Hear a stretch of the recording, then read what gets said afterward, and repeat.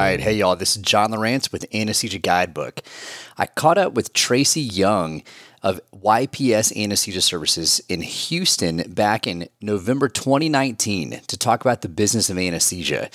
Tracy is one of the most sought-after experts on the business of anesthesia, not just at CRNA conferences, but throughout the healthcare management and business industry.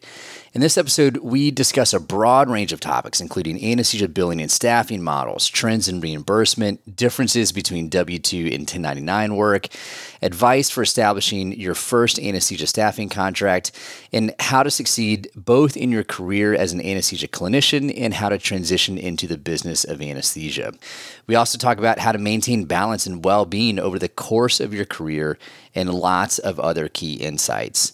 Tracy covers the origin and mission of his business, YPS Anesthesia Services, which supports over 450 anesthesia providers to staff over 60 endoscopy and ambulatory surgery centers and hospitals across 7 states in the U.S. Tracy earned his Master of Science in Anesthesia from Texas Wesleyan University in 2000, founded YPS Anesthesia Services in 2003, and went on to earn a Master's in Business Administration from George Washington University in 2008. Leading YPS Anesthesia Services for nearly 20 years has provided Tracy a wealth of firsthand experience in the anesthesia and healthcare business world, and he enjoys giving back to the community through teaching on business-related issues for SRNAs at several anesthesia programs and for CRNAs through private conferences across the United States. Tracy also enjoys developing venture capital opportunities with businesses both in and out of healthcare. He has been a long-term active member of the Louisiana State Association of Nurse Anesthetists, serving 2 terms as the president of the association.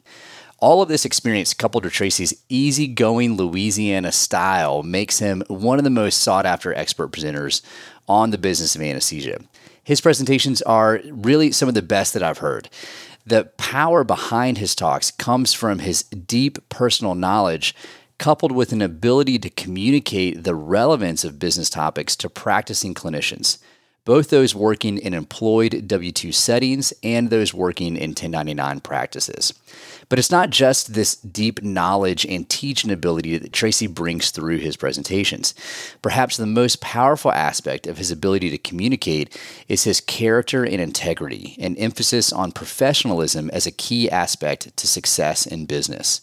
You'll hear him in the show talk about the 3 A's of anesthesia, being amicable, affable, and available. He encourages providers to understand that you're in a service industry and your clients are diverse. It's not just the patients, but the surgeons, the OR nurses and techs, the hospital administration, and other staff who are your clients.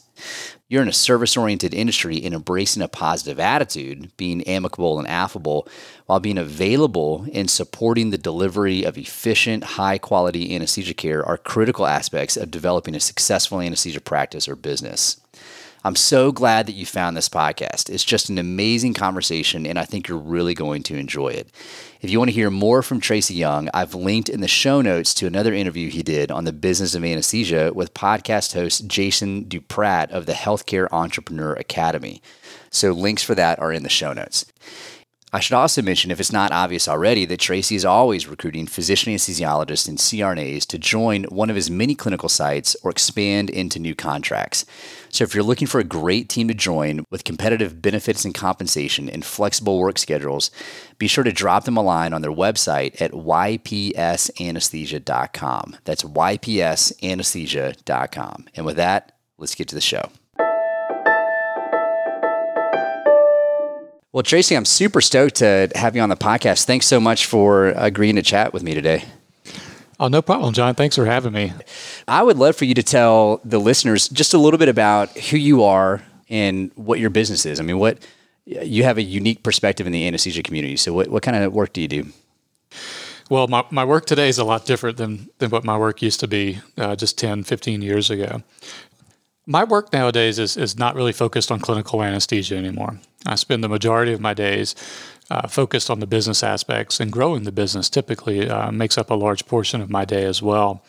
And working with my executive team of chief financial officer and chief operating officer and all of our different non-clinical staff, making sure that our schedules are being filled correctly and that recruiting is being done, and following up with credentialing and linking for third-party payers and hospital credentialing. Those duties make up probably the largest part of my day. Yeah. And then the remainder is focused on business development and business growth. So conference calls with prospective hospitals, filling out RFPs and completing requests for proposals for hospitals that are looking for anesthesia services as well. Those things probably take up about 20% of my day. There's a CRNA shortage going on currently, and a large portion of my day is also made up of recruiting and retention of CRNAs for the facilities that we do have and our new facilities coming online. That's a very time-consuming effort when there's a shortage of CRNAs. Talk a little bit about how many contracts do you have? Where's your business located? What kinds of facilities do you manage? Absolutely. So we're located in Louisiana as our corporate offices in South Central Louisiana. We're now upwards of 60 contracts in 6 states. And our facilities range from single specialty ASCs, multi-specialty ASCs, surgical hospitals that are owned by surgeons as well, but they're licensed as hospitals, so they have inpatient stay. And then community and rural hospitals and some slightly larger, closer to tertiary care hospitals as well. But that's not really our niche in the marketplace. We're more community and rural hospitals and ambulatory surgery centers with 4, 5, 6 operating rooms and less. So not the really big, large facilities. We focus on 10 operating rooms and less in general. Yeah. So it's kind of our market size of what we like. And you said you've got, you're trying to recruit. So what's the pitch? If there's CRNAs out there that are listening, what kind of positions do you have available? We have a couple of different positions in different areas. And, what we pitch as a company is that we don't view ourselves as an employer or our CRNAs or our anesthesiologists as employees or working for us. We view ourselves as working for our providers to make sure that they have the tools necessary to perform the jobs and the duties that they need. And we work on their behalf to make sure that their needs are met. So it's a little different than the common employee-employer relationship. And we don't really micromanage our providers as well. We like to give them the tools to go out and take ownership of their job and do a good job and take a lot of pride in their work. And it works out pretty well. We have a high retention rate in the business. Oh, that's good. And these are 1099 positions? Correct. So our contracts are basically 1099 contracts with providers, and it really fits into the mindset of us working for them as opposed to them working for us. We have about 450 providers linked and credentialed for us at this time in 6 different states. And right now, I think we only have 3 to 4 positions open, which is pretty good, but it still keeps me up at night because the last thing we want to do is to not have an operating room covered. We always want to make sure all of our operating rooms are covered. Right. That's fascinating. We're going to talk more about your involvement in business a little later. It's something that you speak about a lot at CRNA conferences, and I'm glad you do. I think that you give one of the best business talks that I've heard someone give in terms of the business of anesthesia from a CRNA perspective. So you also do a lot of work with the AANA. Tell us a little bit about your involvement with the association at the state and national level. My involvement with the Louisiana Association of Nurse Anesthetists started a little over 10 years ago, and it was an issue that a regulatory issue came up with one of our CRNA providers. He was actually reprimanded by the Board of Nursing as prescribing without having prescriptive authority after hours on a patient with a PCA that had orders that said consult anesthesia for any breakthrough pain. And the way the statute and the rules and regulations were written at the time, they were pretty gray and they weren't very clear. So I reached out to my state association, asked them for help, asked them for clarity and see what we can do. And it started a relationship where I saw what our state was doing for providers and making sure that everyone was had a voice in this. And so I ran for a board of director position and did that for about 6 years and ran for vice president and then ran for president-elect and served 2 terms as the president of the association. And subsequently, we actually cleaned up some of the rules and regulations in the state. So CRNAs do have a limited perioperative prescriptive authority inside licensed facilities in the state of Louisiana without having to have a collaborative agreement or any other type of agreement with a physician. And it took a while to get it done. Slow moving process in the regulatory world, but it was the impetus to get me involved, and I'm really glad I did. And so you were two-term president of the Louisiana Association, and then you also you teach regularly at CRNA conferences. So I know you're exceptionally busy with your company. How do you find time to teach, or what's the motive behind teaching so much? In CRNA programs, and the same thing with physician anesthesiologist programs, there's not a lot of business that's taught through training. It's all focused on clinical training. And most of the learning I've done over the past 15 to 17 years has been through trial and error. And a lot of that, you learn most from your mistakes. And what I want to do is to help providers understand that there's a whole other world out there for business in the world of anesthesia, and to help them understand how that works and to learn from some of the mistakes I've made in the past. That way, if they ever get into a place where they can get a contract or start doing more of the business side of anesthesia, at least they've heard some of it before. And when I started, there wasn't a big network of CRNAs or that you can call on or rely on to help you out. I think I just got my first cell phone back then. So it's not like we could just text someone or go Right. onto social media and ask questions for others. And right now there's a lot more of I feel an entrepreneurial spirit going on in the anesthesia community. And I just feel it's a way for me to give back for the success I've had. Yeah, yeah. Did you know that you wanted to go in and be a business owner when you first started out as a CRNA? I did not. This was never a grand plan. It started with one facility, it's turned into another, and then another, and it just kind of kept growing. So there was never a grand plan of being a business owner. I feel like folks that are in similar positions as yours that have multiple contracts, multi-state contracts in terms of anesthesia businesses, that's pretty common. It's a pretty common facet of their story that they start off with one contract and no playbook. There's no set of guidelines out there or a how-to on how to be an anesthesia business owner, but it grows organically.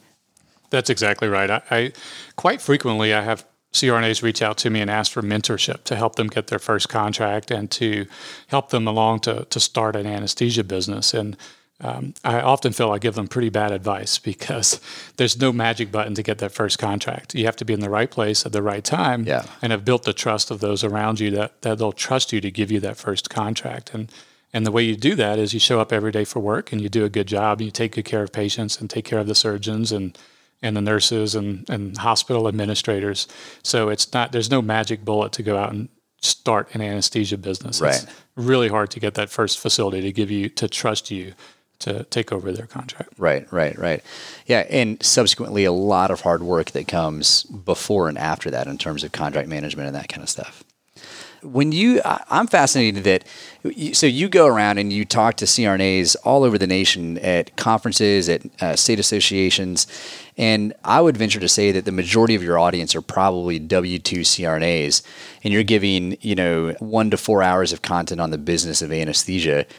What do you hope that CRNAs get from your talks when you're talking to? I mean, sometimes you've got, today we've probably got 60 or 70 CRNAs at a conference that we're speaking at, and I think there was about a 60-40 split between W-2s and 1099s, which seems to be a little bit higher than average in terms of that a number of 1099s. But what do you hope for CRNAs who are W-2s to get from your talks? That's a great question, and it's always something I struggle with because it's difficult to know the business acumen and of the learners that are in the audience. Sometimes they have other business owners in the audience, and sometimes it's W-2 CRNAs who've never really thought about the business of anesthesia. So how to make it relevant to both sets of individuals to make sure that they get something out of the content that I'm providing. But in general, what I like to do, and the reason why I do this, is so that CRNAs can see the value that they provide, not just to their patients and to those directly around them, but to the healthcare system as a whole. And trying to tie in the individual patient interaction all the way up to the macroeconomics of publicly traded companies who have anesthesia arms is something that I find fascinating, and hopefully the audience does as well too. Yeah, it is very interesting. I think you do a good mix of talking to CRNAs in terms about what they can do as individuals, to better the environment around them, all the way up to venture capitalism and these massive conglomerate anesthesia groups that are out there. What are the most common questions that you get from CRNAs when you're speaking about the business of anesthesia? What do you think the knowledge gaps are? It varies greatly. A lot of times it's related to billing. A lot of times they don't understand how base units or where you get base units, where they come from, how they're derived, time units, what conversion factors are to determine what a reimbursement should be for a case. That's a pretty frequent basic thing about anesthesia billing that often comes up, that you really have to start with the basics and understanding that before you can talk about anything more complex in the world of the business of anesthesia.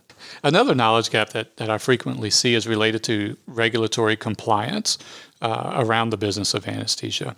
If you're not familiar with the regulatory world in healthcare, you can easily run afoul and potentially have violations of whether it be the anti-kickback statutes or Stark law, some of these compliance issues. And I find there's a large knowledge gap in CRNAs currently that are providing services that sometimes could be in violation of some of these statutes. Right. And I think you give a whole hour-long talk on compliance-related issues, if I'm not mistaken. I do. I talk about Stark law, I talk about anti-kickback statutes, and I spend a lot of time talking about different case studies of either CRNAs that have ran afoul and had to pay fines and gotten into trouble, and also CRNAs that have blown the whistle on other individuals that were committing violations or committing fraud through federal billing. And through case studies, I find that the audience gets a take-home message that they really understand that's a real-life CRNA and these are real-life issues that are happening out there. How does that happen? I mean, how do people run afoul on fraud? Are they intentionally trying to get away with something that they shouldn't? Are most of these cases of intent or just ignorance? Most are ignorance, honestly, and it's a shame to say that. Stark law is a very complex and long statutory law that was passed, and there's a lot of moving parts to it. There's different safe harbors. But what I find most of all is when individuals get into the business of healthcare, they don't know these laws exist. Right, and when right. they do hear about them, a lot of times they don't make sense because they don't apply to other businesses. If you're running an oil field business, there's certain things that you can do to help induce referrals and to help grow your business that you're not allowed to do in the healthcare industry. And unless you're educated on that, it's pretty easy to run afoul of it. That's very interesting. So for the listeners out there that are W-2 CRNAs and they're thinking about picking up a hospital contract or maybe joining a group that is 1099, what advice would you have for those W-2 CRNAs making the step over to 1099? Be prepared. Educate yourself on the front end as much as you can. Make sure you get a good healthcare attorney to review all of your contracts and your agreements. And then surround yourself with people that are like-minded, that are going to provide a great service and work hard with you as well. That sounds great. So healthcare attorney, any other members of the team? I always hear accountants are a big deal. Yeah, so besides healthcare attorney, and briefly to talk about healthcare attorneys, I think there's a common misconception among providers that if they hire an attorney, that the attorney is going to be an expert in all aspects of law. And that's technically not factual. Just like in healthcare, you wouldn't go see a urologist for a earache, or if you're having a stroke, you don't want to go see an orthopedic surgeon. So same thing in law. Healthcare attorneys really understand the nuances of these anti-kickback statutes and all these other potential violations that you can run afoul of. So you really need to find someone who's focused on healthcare if you're gonna be dealing in a healthcare business. Yeah. And besides getting a good healthcare attorney, I think the next most important aspect is finding someone that can do the billing for you and do a good job for you on the billing. If you're going to do it yourself, there's a lot of expense, upfront cost, and work and learning that goes into doing it yourself. So if you outsource a billing company, you really need to find someone that's going to be as passionate about your money as you are. And that's difficult to find. And you really want someone, if it's an anesthesia business, that is focused on anesthesia billing. In other words, they're not billing for other specialties. All they're focused on is anesthesia billing, and they're experts in anesthesia billing because anesthesia is a very unique specialty in healthcare. We're the only specialty that can bill for time. None of the other specialties can bill for the time that they have providing services to a patient. I think you shared a quote from this morning's talk that nobody's going to care more about your money than you do.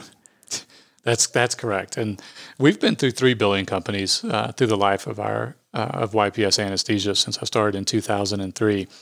And it's really hard to find someone to be as passionate about your billing and collections as you are and to provide the level of service because they interact with our patients as well too on the back end after they receive a bill. We pride ourselves on being responsive, taking care of patients and providing them a good customer service experience. And you lose that potentially when you outsource your billing. So someone else is now handling your clients for you. So one, they have to really be passionate about the billing and collections and go the extra mile, which means fighting denials, working hard on following up claims and making sure that you're getting paid everything you should get paid for the services that you render. And then beyond that is making sure that their customer experience is also a pleasant customer experience as well. Yeah, that's great. For the SRNAs out there, maybe CRNAs who have only ever worked in W-2, they've not thought much about stepping over to 1099. 1099 does not necessarily mean independent practice. Is that right? That's correct. So 1099 is just an IRS code that's related to how your income is reported to the federal government for the services you provide. And essentially, it just means you're an independent contractor. It doesn't mean that you're providing independent autonomous anesthesia care. It just means that you're not an employee of the individual that you're providing your services to. If you think about how a home is built, you may hire a general contractor who then subcontracts out to roofing specialists, who then subcontracts out to framing specialists. Those are all independent contractors of the general contractor. And underneath each subcontractor, they may have employees or independent contractors as well, providing either some of the labor or the services there. And in healthcare and in anesthesia specifically, as an independent contractor provider for anesthesia services, we don't provide you the tools to do the anesthesia as a contractor. We don't provide you with the training and the expertise. You come already knowing how to do anesthesia. We don't really tell you when to work. We allow you to have flexible scheduling to meet the needs of the facility in concert with a team of other anesthesia providers. Yeah, I think the concept that I wanted to just make sure that folks understand is that you can still find yourself in an anesthesia care team model as a 1099 contractor. And 1099 has all kinds of tax benefits that are different than what a W-2 employee is facing. But you may still find yourself working with physician anesthesiologists and other anesthesia providers as part of a team. That's a great point. And one of the other things that the IRS looks at for whether you're a 1099 or a W-2 employee is do you exert any control over how the activity is performed? So theoretically, a more restrictive medically directed model is exerting more control over how the anesthesia is performed. So those CRNAs may be slightly more at risk for being misclassified as 1099 versus W-2, as opposed to CRNAs who are working, even if it's in an anesthesia care team where it's a collaborative model, where there's still physician anesthesiologists working with the CRNAs, but the element of control is not as great as with medical direction. Those things to consider as a W-2 and 1099. Right. And there's a whole can of worms that we could get into in terms of the difference between practice models in terms of billing and then scope of practice in terms of state laws and hospital credentialing regulations and that kind of stuff. Because I think many people, even physician anesthesiologists I've met, don't really understand that medical direction is a billing term. It's not really an exertion of authority over a CRNA or, you could work in a state where you have independent practice. The state regulations is different than the hospital regulations, and those two things are different than the billing model. Absolutely. I recently gave a talk at the MGMA in New Orleans on different practice models. And in researching that, I learned a little bit about the history of medical direction. Now, what is the MGMA for listeners? MGMA stands for Medical Group Management Association. So it's group managers for practice group managers. So it was their annual meeting in New Orleans this year.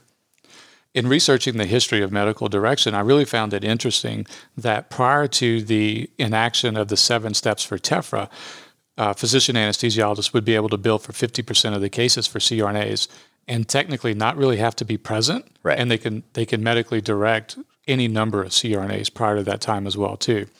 So Medicare started making these restrictions to somewhat say, if you're going to be involved in the care, these are the things that you have to do in order to get reimbursed for it. And that's how TEFRA came about. It's strictly a billing term for medical direction and strictly related to how pay is divided between the two providers if they're both involved in the anesthesia care.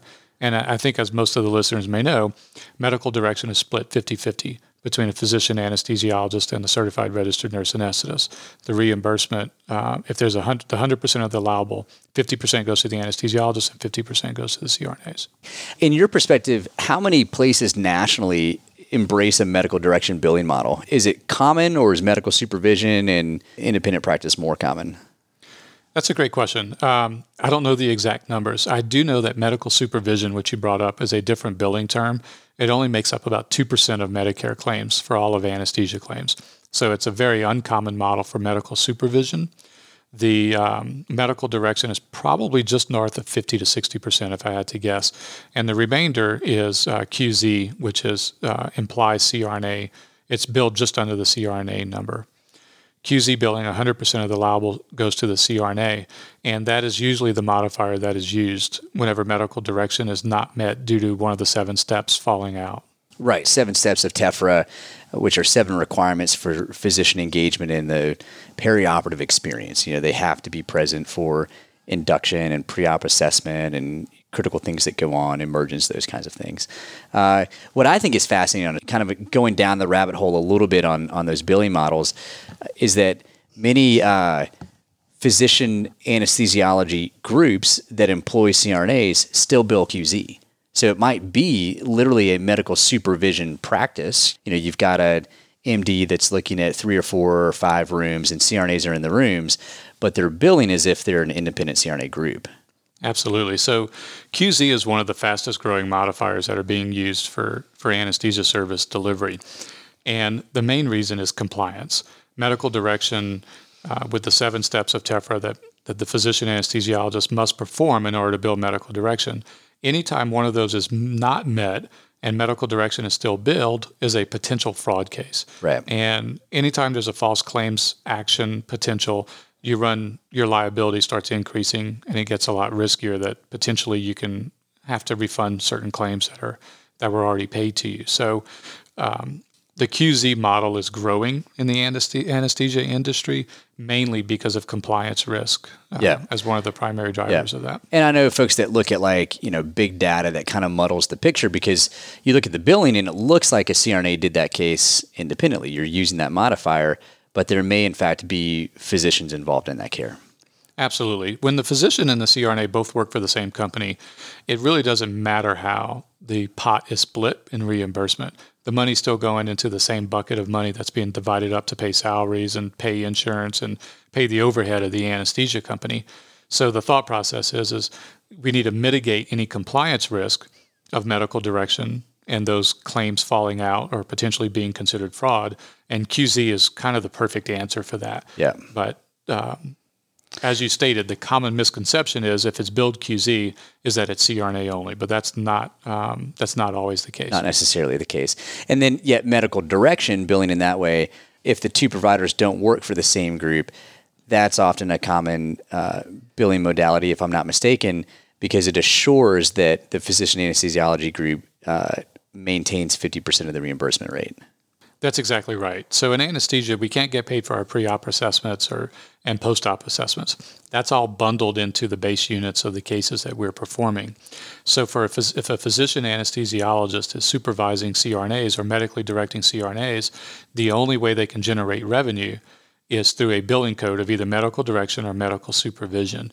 And we've already mentioned that medical supervision makes up only about 2% of Medicare claims because the physician anesthesiologist is only allowed to collect 3 base units for those cases and a potential 4th unit if they document that they're present for induction. And we know that most cases performed in the hospital are over 10 total anesthesia units. So if medical direction is used, 50% goes to each provider of the total units that are provided. Right. And if it's a 12-unit case, maybe only 3 units goes to the anesthesiologist. The CRNA still is able to collect 50% of that 12-unit case. So there's 6 units that the CRNA is able to collect on. But the 6 and the 3, the 9 units, there's 3 units that are left over that don't get billed for. That's interesting. They get lost, and that's why medical supervision only makes up about 2% of Medicare. Yeah, that sounds pretty terrible. Yeah. Well, we could go down the rabbit hole of billing for a couple of hours. It's a fascinating world. I do want to shift gears and hit a couple of other higher level things. In your talks on business, you typically take a short divergence and you give CRNAs tips for basically how to get along in the workplace, how to, and these are good for whether you're a W-2, a 1099, a business owner, whatever track these providers are looking at getting on. I think you do a really nice job at just giving some basic coaching on how to be functional as a CRNA, how to see yourself as a service provider, how to get along with others. You mentioned some things like the 3 A's of anesthesia. You got a story I'm going to ask you about here in a minute from Nick Saban. So will you talk a little bit about some of the advice that you give to CRNAs about how to just be a functional professional in today's healthcare environment? It's funny that you mentioned that. That was never really planned part of my talk for these CRNA meetings. I get invited to different schools of nurse anesthesia to speak to their graduating seniors, usually while they're studying for their national certification exam right before graduation. And they bring me in and ask me to speak to them about the business of anesthesia, about billing, about certain things for W-2 versus 1099 to kind of help them kickstart their career whenever they're getting started. And I started putting some of that, the talks into just overall success in anesthesia practice for the students. And it's kind of merged its way into my CRNA talks as well.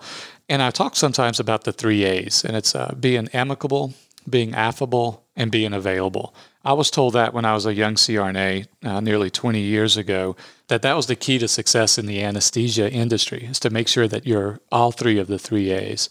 And the focus there is that really, as an anesthesia provider, you should be seen, you should be available between cases. When the surgeon's ready to roll, be there, be ready to go. An emergency pops up in the emergency room, be available. Difficult IV stick and pre-op, you're there, you're seen, you're available, you help.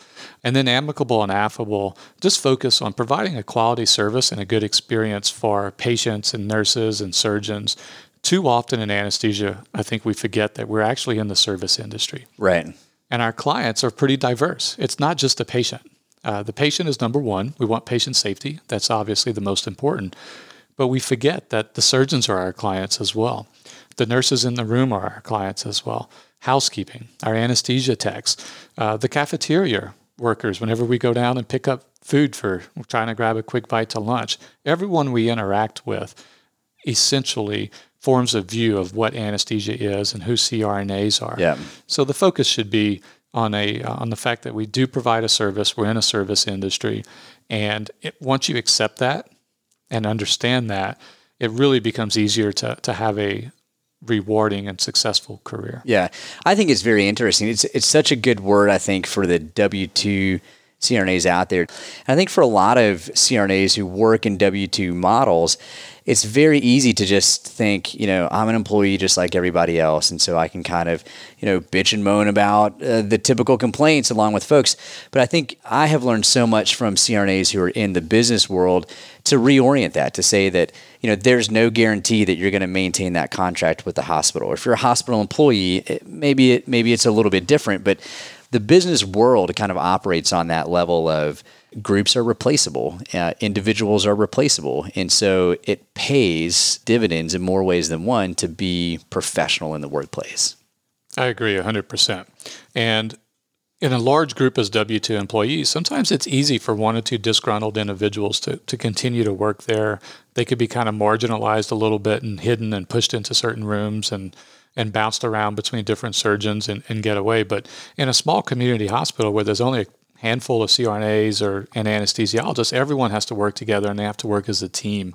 One disgruntled person can really ruin the culture of a hospital or a surgery department. So understanding the aspect and everyone taking ownership and taking pride in their level of service is really important for these small hospitals. Yeah, absolutely. And on that note, this morning you shared a story from Nick Saban, the head coach at University of Alabama, about one of his teammates. I was wondering if you would share that with us.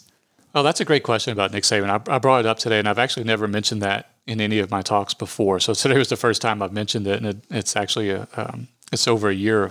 The story's over a year or so old. But a friend of mine's son was being recruited for college football, and Nick Saban invited him into his office, and he looked at him. He said, "Son, no one's going to deny your athletic ability. You're special, you're gifted, you're an amazing athlete.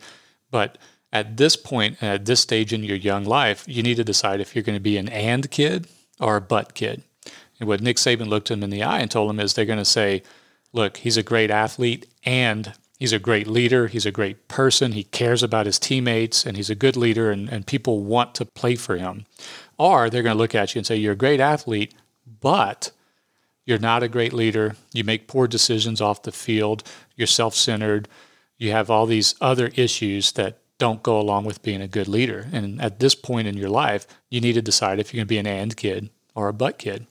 And when I was told that story, it was pretty impactful for me. And it has so much relevance, not just in the world of college athletics, but in the world of just being a human being, right? And how we treat other people. Do you want to be a good person, or do you want to say, well, Tracy's really smart, but he doesn't treat people well, right? You never want people to say that. So you want to be an and person or a but person. Yeah, and that was the first time I've told that story today. Yeah, they're a pretty good CRNA, but man, they're kind of a pain in the butt to deal with. So that's a good point. And just for all the folks out there that don't follow college football, and I'm in that group, Nick Saban, University of Alabama head coach, kind of a big deal.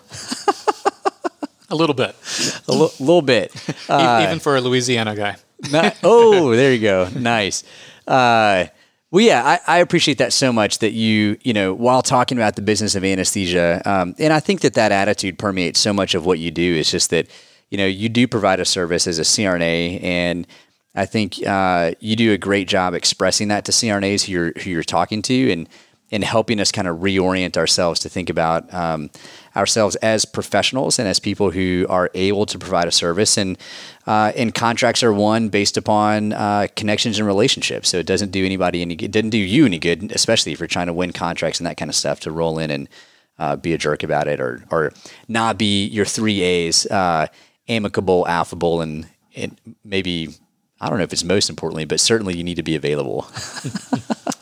Absolutely. So the way I've always looked at it is when we're recruiting and going through the process of interviewing CRNAs, is to really have them understand that that's our mindset and that's kind of the culture of who we are, so that if it ever comes to us potentially losing an anesthesia contract, we want the nurses in the room running to administration. We want the surgeons running to administration. That's a great point. We want housekeeping. Like, no, don't get rid of these guys and gals. They're great. We love how they treat us and how they treat patients. So it makes it a lot more difficult to potentially lose anesthesia contracts when you're providing a great service like that. Right. It reminds me of I was just looking at his name. I think it's Dan Coyle wrote this book called The Culture Code. It's been wildly successful, bestseller, and one of the things in there, he's talking about business advice that some executive gave, but one of their points was pick up trash. He's like, when you work in your environment, I mean, it's the environment of care is everybody's responsibility, and it reminds me, we had I think a surgical resident in the locker room. They got called out, but this was in the female locker room. I wasn't there. It's a story I was told, but I think the resident just threw their scrubs on the floor, and one of the CRNAs called him out and said, "What are you doing?" And then, she said, "Well, don't they pay people to pick that up?" She said, "This is your house. Like, this is your domain. Like, yeah, there's people that come through and clean up the floors and take the scrub baskets out and that kind of stuff. But put your scrubs in the laundry basket, essentially. Like, your mom's not here to pick up after you. You're a professional." But yeah, no, Dan Coyle in his book, pick up trash was one of the things. And just that you take ownership to every level, and that everyone around you is important. They're there. It takes if housekeeping doesn't do their job, things are going to slow to a crawl very quickly. So everyone around you is valuable. That was a great example about the resident throwing their scrubs on the floor. I often speak about how difficult it is for anesthesia to actually hit the trash can that's right behind the anesthesia machine with all of our trash. And whether it be a dirty endotracheal tube that's nasty and we can't get it in the trash can and it hits the floor. Clean up, pick up your trash. I haven't read the book, but I've given that example many times It's a great Well, experience. and I've talked to our anesthesia techs. They appreciate it so much. They're super busy. They've got tons of rooms to turn over. And when they have to come in and pick up all the little bits of, medication vial tabs and that kind of stuff, it frustrates them. So, yeah, ownership to the details matters. I wanted to shift gears and talk a little bit about, the national perspective of anesthesia care in the U.S. What are some of the trends that are affecting anesthesia practices nationally right now? Everyone always talks about, economics in healthcare is putting a crunch on everybody and the belt is tightening.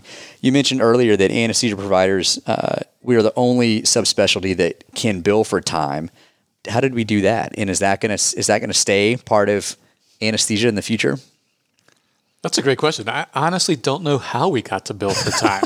But it's an interesting development, and I think part of it is because we're at the mercy of the surgeons that we're practicing with, and I guess the powers that be at Medicare, when they were setting these rules back in the 70s and 80s, determined that we should be rewarded, or at least still be able to collect revenue while sitting there for in a 4-hour case that should have only taken an hour, right? Since it's not our fault typically that cases go long. I think it's always interesting. I mean, the example is that, a hip surgeon gets paid a fixed amount for doing that hip replacement, whether it's easy and it takes 45 minutes or an hour, or if it's difficult and it takes 4 or 5 hours, they get the same reimbursement for that, yet the anesthesia provider is able to bill for all of those minutes that you're in the OR. Absolutely. That 1 unit a minute is kind of enough to help pay the bills. It's usually not enough to make any anesthesia person profitable, but it's usually enough to kind of help pay the bills. And you talked a lot, or you mentioned earlier about trends in healthcare and where things are going. I've been fortunate enough that I've seen a couple of cycles in the healthcare industry already, and we're coming off a cycle of consolidation of anesthesia groups in the healthcare industry. Typically, we're very, very fragmented anesthesia market, a bunch of small mom and pop small groups or providers working for facilities. And there's been a large amount of consolidation that occurred in the last decade, and that is slowing down drastically, and to the point where we might actually start seeing some defragment. In other words, we might start seeing some spinoffs and some divestitures of anesthesia acquisitions that were done. And, we're hearing some rumblings about that in the industry now. So everything is pretty much cyclical, and I'm really interested to see where we go in the marketplace right now. So you don't think that we're on a trajectory of just continued large national conglomerates soaking up smaller regional anesthesia practices? I know that's even been talked about, like in the burnout literature, that physician anesthesiologists, CRNAs that are in these smaller independent groups, it's a driver of burnout, that your group gets bought, but you don't think that's an inevitable progression in healthcare? I don't. I've seen this market consolidation. I've seen the good, the bad, and the ugly of it. And what I'm seeing right now is some national players are actually shrinking and walking away from some anesthesia contracts that are not profitable, and potentially even divesting. If they're a multi-specialty group, some are contemplating leaving the anesthesia business altogether. So I think we're kind of starting to see the reversal of the consolidation that we saw in the last 8 to 10 years. But what's happening is it's changing the mindset for growth. The growth in the last 8 to 10 years for all of these large companies has all been based on mergers and acquisitions. So they've been buying growth. And what we're seeing now, as companies are leaving and divesting certain contracts, we're seeing a greater opportunity for organic growth. And that's being fueled by part of that by the industry trend, but also part of it by certain contracts no longer being profitable for anesthesia providers. And what's happening now in the marketplace is provider salaries are going up pretty drastically, pretty rapidly. And anesthesia companies are going back in and renegotiating existing contracts. So more and more hospitals, instead of renegotiating their contracts, they're going out to request for proposals and opening up an opportunity for much more organic growth in the marketplace currently. So I think the trend is going to continue there as provider salaries continue to go up. We're going to see more and more contracts changing hands organically and less changing hands through mergers and acquisitions that we've seen in the last 5 to 10 years. That's fascinating. What else is going on out there? What other trends are affecting anesthesia providers in particular? Wow, that's a great question. There's several. We're seeing more and more changes in potential anesthesia models and staffing models. We talked about QZ billing earlier and the financial impact of mitigating the risks that are associated with medical direction billing. So we're seeing more and more of an acceptance of QZ billing. And coming along with that acceptance is we're seeing sometimes a more increased scope of practice for CRNAs in certain areas that's being driven by the economics and efficiency of certain models. Yeah. And I think we're going to continue to see that as facilities struggle to meet the needs of their communities. There's a lot of facilities struggling right now with cost overruns. Reimbursements are being decreased in a lot of areas. Costs are going up. So they're looking at anywhere that they can find economies of scale and efficiencies to help become better stewards of their financial resources. Yeah, yeah. Now, if I'm not mistaken, CRNAs and anesthesiologists are billed more or less for the same reimbursement rate in terms of Medicare, Medicaid, and private insurance. Is that correct? In general, that is correct. So Medicare pays the same rate for CRNAs and anesthesiologists. Most Medicaids do as well, but each Medicaid is state-ran. So a couple of them have different rules. There's a couple of states that pay CRNAs 92, 94, sometimes 96% that they would pay an anesthesiologist. So there's a couple of minor variations there. And commercial payers, by and large, pay similar rates, but it's not 100% of the time. Yeah. Certain commercial payers in certain states will reimburse physician anesthesiologists or will give them a higher in-network rate sometimes than CRNA companies that are billing QZ. Now, you mentioned just recently that hospitals are beginning to see a cost savings and a value from CRNAs. Where does that cost savings and value come from if both providers are essentially both providers cost the same amount? I mean, it's through different staffing models? Well, that's another great question. So the majority of hospitals subsidize anesthesia services. So they're having to help the anesthesia groups pay them certain fees to be able to be profitable, to be sustainable. So the direct cost to insurance companies and to other payers is not really much of a difference, but the cost savings comes from the hospitals having to subsidize less or potentially not subsidize a group that's running a more inefficient model than they are currently. So shifting the model to a more efficient model may decrease or eliminate a subsidy in hospitals potentially. In a more efficient model means more CRNAs, or really it can mean more providers doing direct care, but less supervision, less overlap of anesthesia providers? Absolutely. Is that the answer? Yes, absolutely. So in order to generate anesthesia revenue, you have to be directly providing the care or be performing medical direction over others who are providing the care. Any other model, you have non-revenue generating sources but there's still an expense line. Do you think that medical direction is a model that is viable for the future? In terms of kind of the macroeconomics of healthcare, are we going to, 30 years from now, are you still going to have anesthesia providers supervising other anesthesia providers doing care? Or is the economic kind of winch going to iron that out a little bit more efficiently? I think we're going to continue to see medical direction for a period of time, and probably a relatively long period of time. Certain hospitals and certain facilities, the model fits the clientele and the types of cases that they're doing. And I think we're going to continue to see medical direction. The only way I think medical direction goes away is if it changes from a regulatory standpoint from CMS and Medicare making changes driven from the top.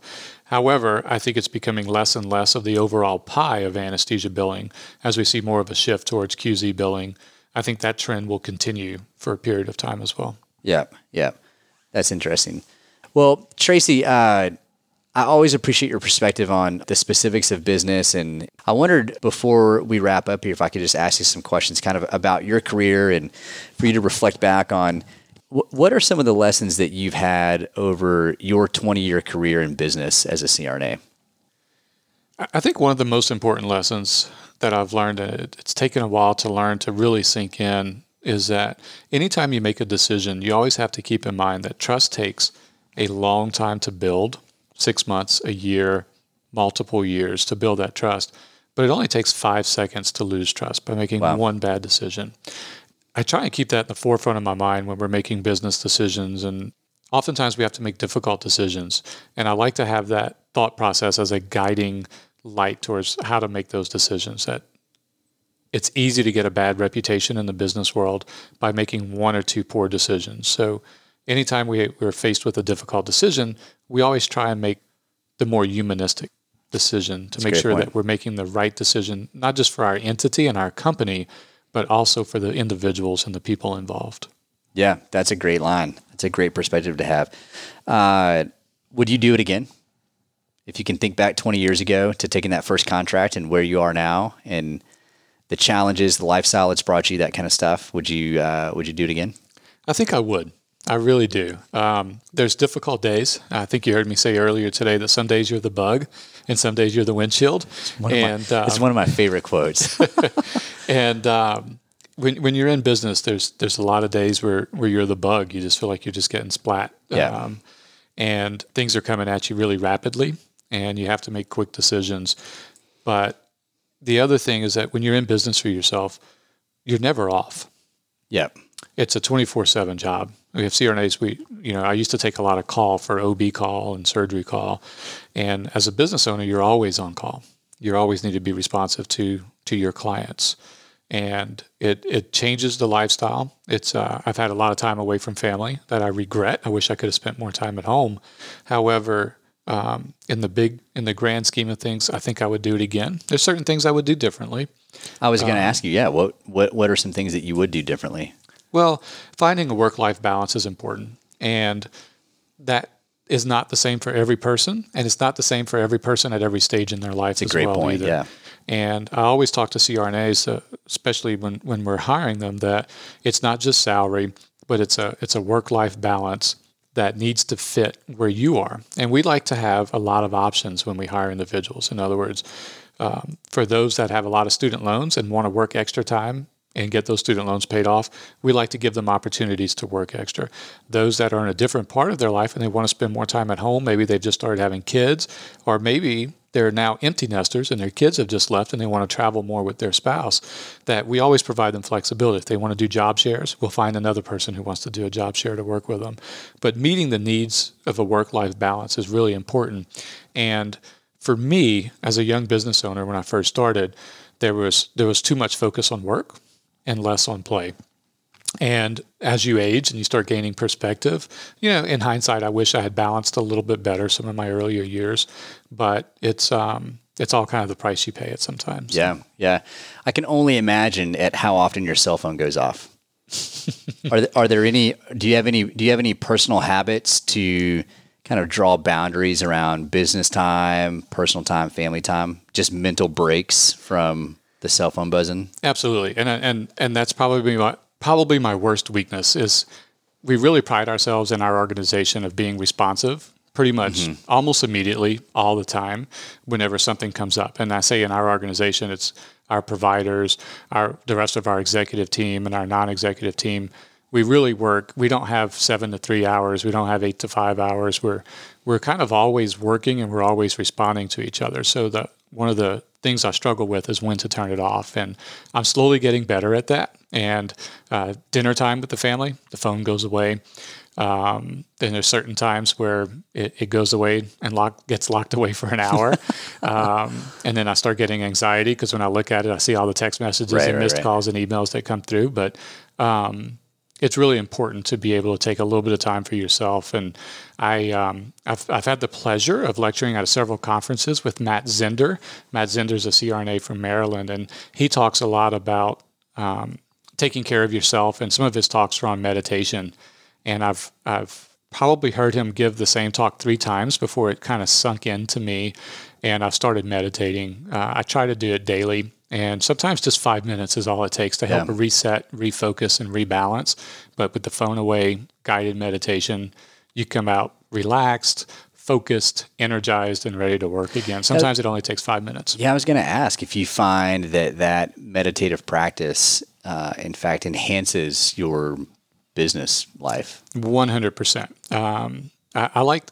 So it's kind of funny. It's funny talking about this because it's somewhat personal. But usually when I meditate, it's mid-afternoon, and it's when I find myself everything started kind of piling on. I'm a lister. I like to list things that I need to do. Sometimes I'll even write something on my list just to check it off because I know I just did it. But sometimes around middle afternoon, I've gotten a lot of my to-do list done, and things start adding to it. So as I check one off, I may get 4 or 5 emails or calls or text, and I add 8 or 9 more things to the list. So the list has actually grown, and I start finding myself getting frustrated and probably a little short at that time. In other words, not my best me. Yeah. So I recognize that a lot better now, and that's when I take the phone, put it away, and do about a 5-minute guided meditation through an app that I use, and come back much more focused, much more energized, and much more ready to work, and much more tolerant and patient as well. Oh, that's great. What's the app? You mind sharing? Insight Timer. INSIGHT, Timer, Timer. It's on the Apple Store. I think it's for Android as well, too, and it's free. You can choose meditations based on the length of time you want to meditate, 5 minutes, 10 minutes, 20 minutes, how long you have. And then once you choose the time, you can choose based on whether you want relaxation, whether you want focus, breathing. Oh, yeah. It's really neat, and it keeps track. It tells you how many days in a row you've meditated so that you kind of realize, I missed a couple of days and I didn't notice it. And now I'm been out of shape, yeah. Exactly. Yeah. And there's a lot of science and literature behind meditation and increasing functionality and increasing your ability to focus and remain present. Because a lot of times when we're not focused, it's because we're either thinking about something in the past or we're thinking about something in the future. And those things are hindering your ability to do the things that you need to do now. So when you go through a meditation process, you come out much more focused on the now and what needs to be done. And you start to train your brain on how to recognize when those things start coming in. You start whether you're focused on potential outcomes way in the future and you're dwelling on those. You slowly start to train your brain on how to take a deep breath, recognize that they're hindering you, relax, let them leave, and go back to focusing on the now. But it's a lifelong journey. And I've read a couple of books on Buddhism, and it's amazing. They devote their whole lives to trying to master that process. And I am a extreme novice. But Well, I've also heard Zinder talk on that, and he and I have talked about trying to get him on the podcast. So I think he's in Maryland. I need to head down to Maryland at some point and get him on here. I think his work on perioperative language and framing things for patients has been profound. And he also does some excellent work on meditation. But he's one of the most interesting CRNAs I've had the pleasure of meeting. And it's unfortunate I'm such a slow learner that it was probably 3 years of knowing him before I finally started being open to doing some of those meditation techniques that he kept saying really work. Yeah. Chalk it up to being a slow learner or hard-headed and stubborn. Yeah. Well, that's awesome. There's probably a reason that you all got to teach so much together. So I wonder, at this point in your career, what do you find that's motivating? What motivates you? I still love growing the business. Yeah. I still get motivated when we get invited to perform a request for proposal from a facility. I love going through that process. I love digging down into the data, making sure the revenues and the expenses are accurate and correct, and understanding the process of why the hospital is looking for another anesthesia provider and seeing if we're the right fit. In other words, if it's a service issue, what can we do to improve the service? If it's a financial issue, how can we get creative and figure out a model that works for them financially and works for their patients and their surgeons? And then winning those contracts is, it's still fun. It's still exciting. Yeah. And I'm not sure if I'll ever get tired of doing that. Yeah. What are the things that frustrate you the most? The day-to-day management, a lot of times of staffing, recruiting, used to be with recruiting was pretty easy. And I have a recruiting staff, but it's not CRNAs and anesthesiologists as providers. They don't want to talk to a recruiter about a job. They want to talk to another clinician. Our chief medical director, our anesthesiologist at each hospital, we make sure that they interview and talk to the anesthesiologist that we're onboarding. Same thing with our CRNA providers. They want to talk to another clinician that understands the same lingo, understands the pitfalls of different jobs, and can really speak to them on a language that they understand. And it takes a lot of time and energy, and we're in a pretty severe shortage of providers in many of the markets where we practice. And recruiting new talent to meet the needs of our growth is, I don't want to say it's rewarding, but it's also frustrating. Right. It takes a lot of work, I imagine. It does. And usually that work is almost always after hours because the providers are in the operating room all day. So those phone interviews and conferences and going meeting at facilities are often done, closer to family time than normal business hours. Right. I wonder, when you look at the next, 5, 10 years or so of your career, you have a lot of avenues and outlets for your professional life, whether it's your business, teaching, giving back to the state association. What are some things that you hope to accomplish in the years that you envision yourself continuing to work actively? Well, one, I'd like to continue to grow the business. I think we've reached a point of sustainability now. We really don't have much attrition of our contracts. We really haven't gotten fired or lost any of our agreements. But at the point where we are now, we have a nice, sustainable organization, and we've built a culture around that organization. I'd like to continue to do that and continue to grow that. For me, that's fun, that's exciting. And then some of my side hobbies still relate to business. I love doing venture capital investing and startup capital investing for new and exciting ideas for individuals that have these ideas and need some help with mentoring, or sometimes they need capital. For me, those are fun and enjoyable ventures. And those are things that don't have anything to do with anesthesia. Absolutely. Yeah, some aren't even in healthcare, and some are. Yeah, but absolutely. But they're about business, and as you've said, that's the majority of your world at this point. It is. It is, and it's still fun and exciting for me. Yeah, that's great. I recently got a email from a listener to the podcast that was a female CRNA from Southern California. And she said, hey, love the podcast. She was actually, I think, interested in starting her own show. The angle that she wanted to talk about was empowerment of women in healthcare. And I wonder, from your perspective as a multi-state business owner and CEO, you've been in a lot of boardrooms of hospitals. You've worked with a lot of CRNAs, physician anesthesiologists, surgeons. What would you say to women who may be listening that want to get into business, that want to own their own business, that want to win contracts? We talk about in the business world that there are inherent biases for women, for minorities, glass ceiling effect, those kind of things. I wonder if you have any advice that you would give to women or minorities or people who feel like the deck is stacked against them. That's a great question, John. And I think it really ties back to what I mentioned earlier about trust and building trust over showing up every day and doing a great job, taking care of people and treating people well with respect and dignity.